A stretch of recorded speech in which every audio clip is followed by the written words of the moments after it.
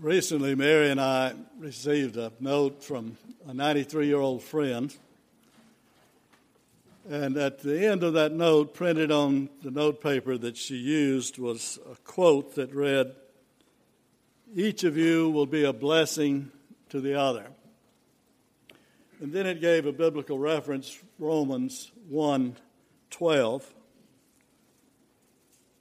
And when I read that note, I was struck by the thought in that quote, but also by the fact that it just didn't sound like Romans, the first chapter. And so I looked it up, and sure enough, the translation that I normally use didn't read that way at all. And I began to check other translations on my library shelves and even checked the contemporary translations and some paraphrases, and none of them were translated that way. But the tried and true version of that translation read like this: that you and I may be mutually encouraged by each other's faith.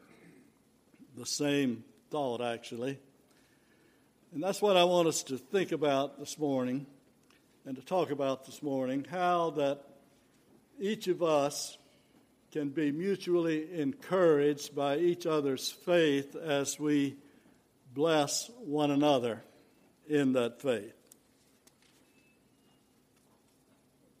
I began to check out the context of that particular passage as well and found that Paul was writing from Corinth about mid-first century, and he began that letter to the Romans by saying, "To all in Rome who are loved by God and called to be saints, grace to you and peace."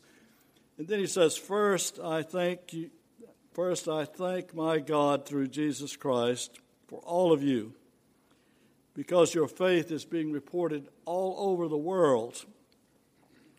And then he said, "I long to see you so that I may impart to you some spiritual gift to strengthen you, that is, that you and I may be mutually encouraged by each other's faith." Now, when we hear that word that's in our title today, blessed or blessing, I'm reminded of how that word has moved from its original environment, from the sacred to the secular, from the spiritual to the mundane, from the scriptures to the vanity license plates, and from the church to the checkout line at the grocery store.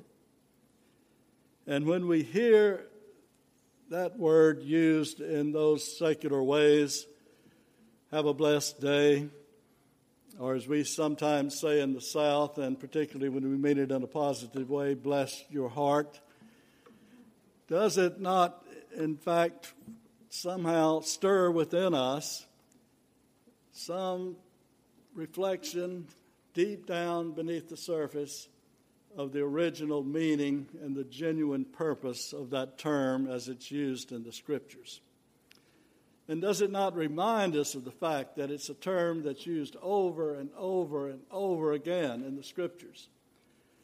I was curious when I began the sermon, and I consulted my concordance and found 3 whole pages, triple columns, listing the biblical references where that word is used. It begins on the first pages of Genesis. When God had completed creation, he called it good, and he blessed it. And then in the call of Abraham that was read in our first lesson this morning, God blessed Abraham and promised that he would bless all peoples through him. And then we turn over to the Psalms, and the very first Psalm, "Blessed is the man who walketh not in the counsel of the ungodly, but delights in the law of the Lord." Or the 103rd Psalm, "Bless, O Lord," I've forgotten the quotation. "Bless, O my soul, the living Lord, and forget not all of his benefits." And then when we turn to the New Testament and the words of Jesus when he healed people and laid his hands on them, he blessed them. He took little children up into his arms and blessed them. And then on that Last Supper with his disciples, when he instituted the sacrament, he took the bread and blessed it and gave it to his disciples and said, "Do this in remembrance of me." And finally, on the last page of the book of Revelation, a blessing was given, the grace of Jesus Christ to be to all of God's people. Blessing is a word in Scriptures that is always charged with spiritual power. And it is charged with spiritual power because it has its origins in God himself. A blessing can be tangible or intangible. A blessing can be visible or invisible. It can be a direct blessing from God or an indirect blessing through someone else. When the minister pronounces the benediction to you, it's a blessing from God through him when he pronounces that benediction. God blessed Abraham directly, but he said indirectly, all the peoples of the earth will be blessed through you. But however those blessings are received, they always originate with God. And this morning, as we think about God's blessings that have been poured out upon his people throughout the ages, the very first visible witness as to how God has poured out those gifts upon us is seen in creation itself, in its beauty and in its wonder. Some of you, I know, have taken trips, sometimes protracted trips to the West, and you've enjoyed the beauty of God's creation there that's so different from our part of the country.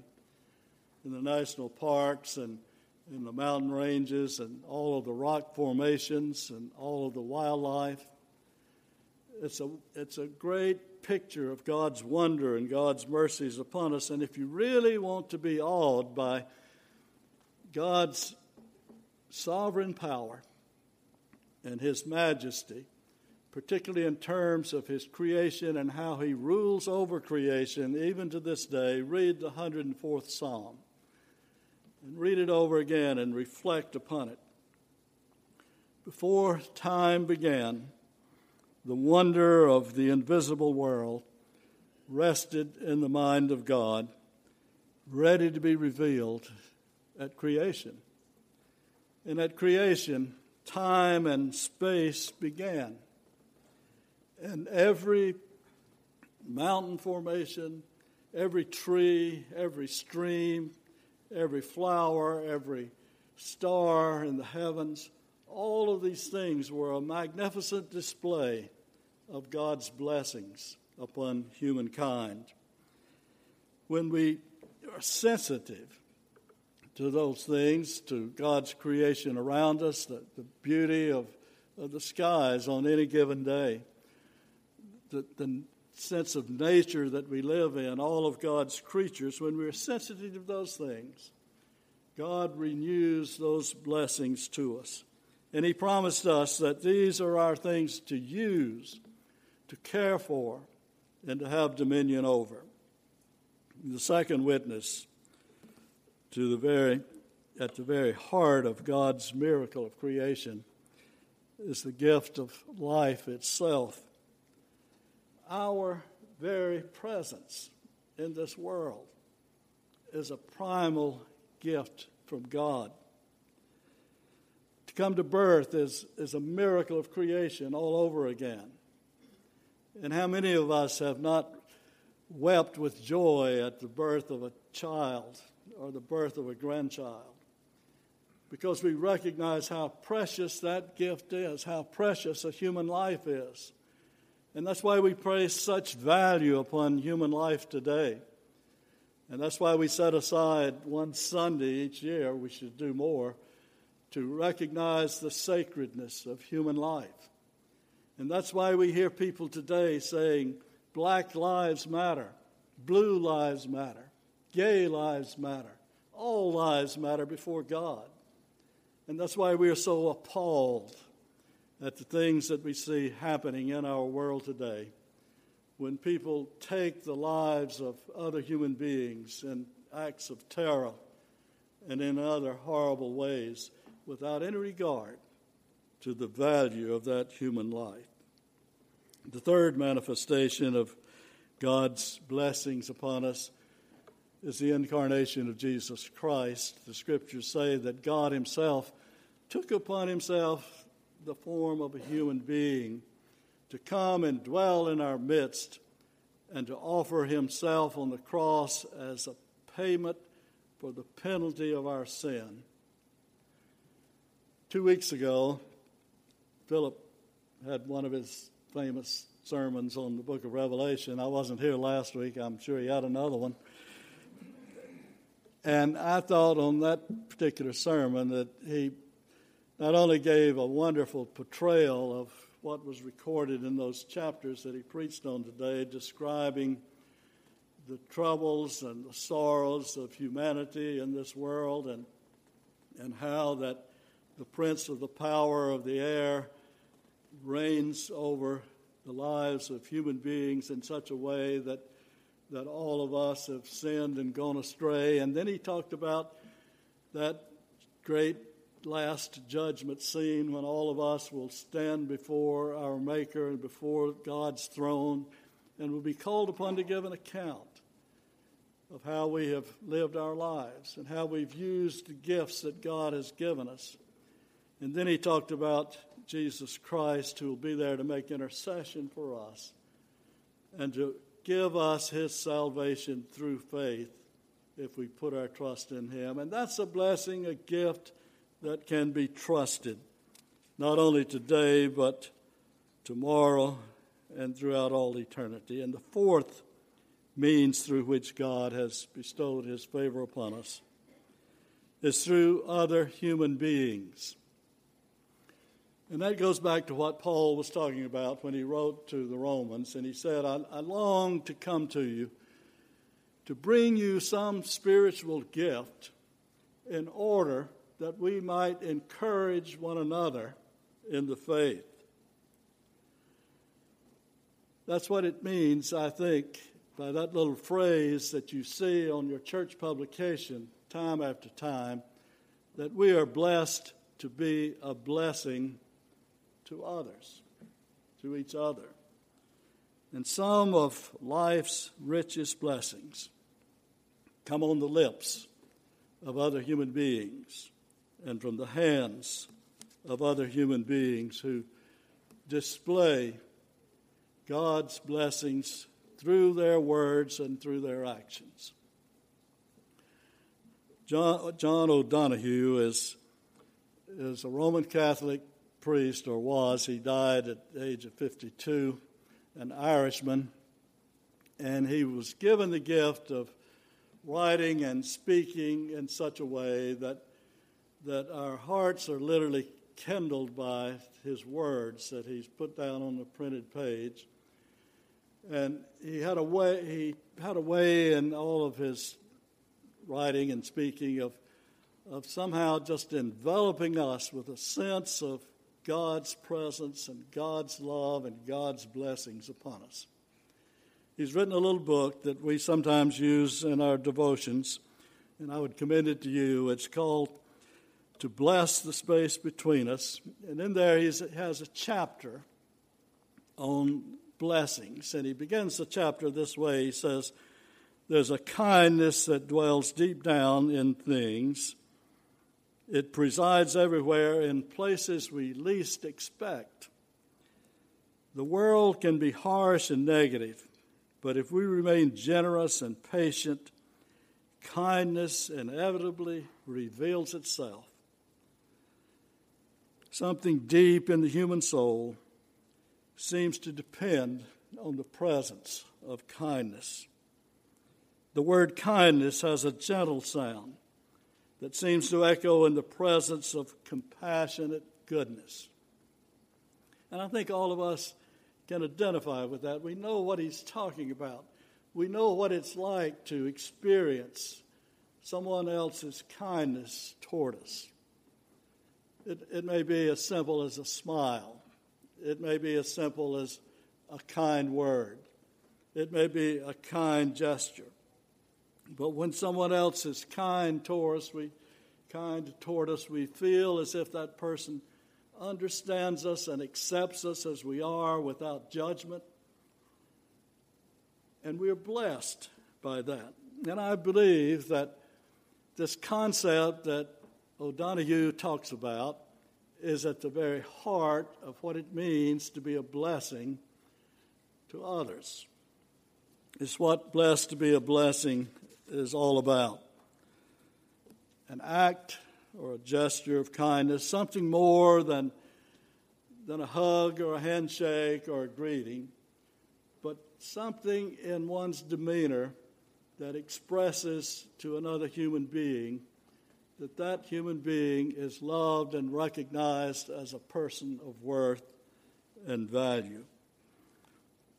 Sometimes that expression of kindness and goodness comes non-verbally through the very presence of another human being.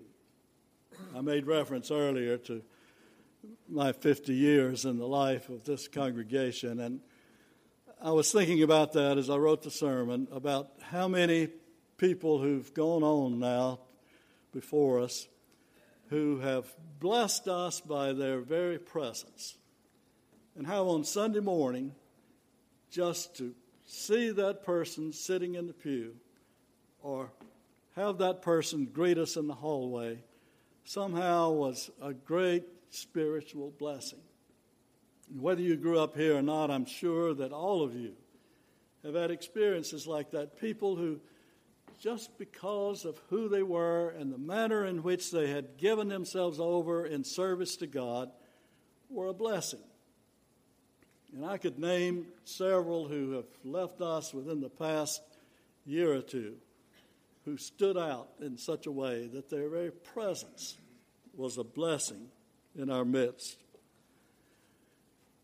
Now, all of us are aware when someone goes out of his way to do something nice for us, to bless us in some way, but we're not always aware of how on a daily basis we may be experiencing a blessing unknown.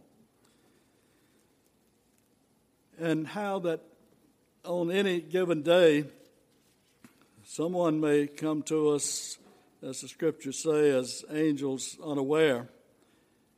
Because the script of our lives is not always visible at any given moment.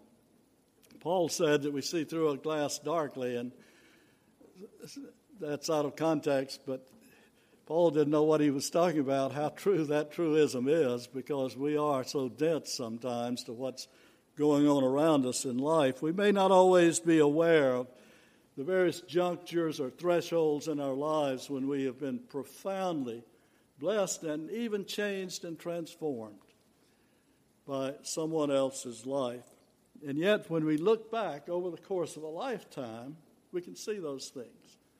Several years ago, as some of you know, I set about the task, finally, of setting down the story of my life in a memoir type setting, and it was kind of drudge work in some ways because I had to research certain dates and places and things. But one of the great blessings from having done that was to look back and see how on specific occasions God had blessed me in ways that totally transformed and changed the direction of my life. When we look back, we're able to see that sometimes. One of the things that I called to mind was the fact that I had been in seminary a year, and we'd been out preaching during the summer, and our daughter, Lisa, who's up here somewhere, was born during that summer, and we had packed up to go back to seminary. I had a $50 bonus check from the church where I had been preaching, and we got a little trailer, and we put all of our worldly possessions in it. We went back to Due West, and we backed up to our apartment in Vettville. That's another story. And we were unloading that trailer and wondering how on earth are we going to survive with a brand new baby, 3 weeks old, during the school year with no visible means of income or support. except that $50, some of which had already been used. And Dill Allison, the new dean of the seminary, drove up, and he got out and told us what a cute baby we had. And then he said, Bob, the reason I'm down here is that the church at Casey, Edwards Memorial, needs a preacher Sunday morning, and I wondered if you'd be willing to preach. And I said, sure. And he said, and if they like you, they will want you to supply for the rest of the year. What a blessing that was. Dill had no way of knowing that how desperate we were on that particular occasion, and yet God used him to supply our needs and to bless us at the outset of another year in seminary. And I could go on, and I will mention a few occasions when God has intervened through other human beings. I had an occasion when my second pastorate, when an elder came and sat down in my study and said, if I could tell you something, and some of you have heard this story, if I could tell you something that you need to know, would you like to hear it? And reluctantly I said yes. And he said, well, there's some people who think you aren't very friendly. And I said, how could it be? But he said, well, when you come down to the church on Sunday morning in the manse, people standing around in the churchyard, and you just walk by and throw up your hand and go on to your study. They don't think that's very friendly. And I said, well, what do you think I should do? And he said, go over and shake their hands and speak to them and ask how their week was and tell them you're glad to see them. What a blessing that turned out to be, as I learned that you really do have to be nice to people and let them know that they matter. And then I came here and had a few difficulties during that first year or two, and I was sort of floundering around, and the congregation was wondering what about this terrible mistake we've made. And W.O. Ragsdale, who was an old bachelor at a church in Lancaster, called me up one day and said, I want to come over and have lunch with you. And I said, sure. And he came over and said, I know you're having a few problems, and I just wanted to talk with you about it. And he said, Bob, what you need to learn is you've got to earn people's respect before you can expect to be a leader and expect them to follow. And I've never forgotten those words. And I've tried to impart those words to every young minister that I've had an opportunity to speak to as they begin their ministry. We have to earn the respect of people if we're going to be their pastor. What a blessing it was to learn that early on in my ministry. And then there are also occasions when God uses us to minister to other people. Several years ago, since I retired, I had performed a wedding in Greenville, Molly Grigsby's sister's wedding. And we were just leaving the reception at that wedding and had a phone call from Patrick saying that one of the young men who had grown up in the congregation that I'd had the privilege of ministering to had been in a terrible accident. He had fallen and was in critical condition in the hospital. And Mary and I went directly to the hospital, and I had the occasion to be there with his parents who were there all alone in a strange place, to sit with them, to pray with them, to offer my support and my care and concern. And then 2 days later, to come back and to sit with them as that young, handsome son drew his last breath. And then to share with them their grief at the funeral service a couple of days later. You see, God sometimes has a way of using us that we least expect. And sometimes he uses us in ways that we're not even aware of to minister to somebody. Have you ever taken the time to speak to a total stranger, or maybe just to smile, and to have a conversation open up where you've had the privilege to share with that person who may be going through some terrible distress in his or her life. God uses us to be a blessing to other people. And the final channel of blessings that I want to mention just briefly is that of Christian fellowship. I'm talking about fellowship within the church, among God's people. One of the greatest needs in a world like ours that is often harsh, as the hymn we just sang talked about, one of the greatest, or maybe it's the last hymn, I'm not sure, but anyway, we live in a world where there are terrible things going on, and people feel disenfranchised from one another, and we've been told throughout the years that's why young people join gangs. Today we're hearing that's why young people are being recruited and joining ISIS, because they're so disenfranchised from the world. There is no greater gang or club or group to belong to than the church of Jesus Christ, and the fellowship of that church and the friendship that is shared together within that fellowship. This church, we've heard over and over and over again, is a caring congregation. And when people visit, they say, you're a friendly congregation. And the reason is that people here have found a friendship and a fellowship in the small groups, Sunday school classes and circles, and choirs and prayer groups, session, the board of deacons. And they have cultivated friendships where people care for one another, pray for one another, and undergird one another in all of their needs and in all of their cares. What a blessing God has given us. Jesus Christ called us his friends. He calls us, I believe, to friend one another. And what a blessing it is, and I think unparalleled, among Christian people to know that we have Christian friends who are praying for us and supporting us and caring for us in every circumstance in life, in our joys as well as in our sorrows. Book of Proverbs, the writer of the book of Proverbs says that a friend loves us at all times. Jesus said, I no longer call you servants, but friends. He also said, no greater love has any man than he who lays down his life for his friends. And you are my friends.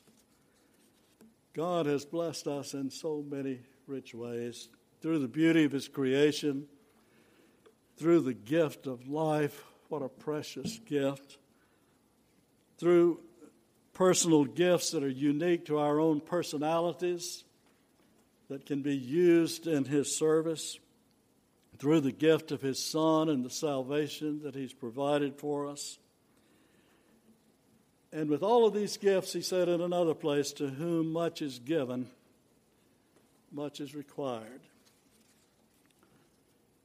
And you may be asking this morning, how can I be a blessing? How does God expect me to be a blessing? Well, I think it's not arrogant, it's not conceited, it's not vain to realize that God does indeed expect and require us to be a blessing to those around us, to open ourselves to him, to allow him to send his blessings into the lives of others. And just as we have been blessed by others who've gone before us and who live beside us today, so we are called to be a blessing to others ourselves.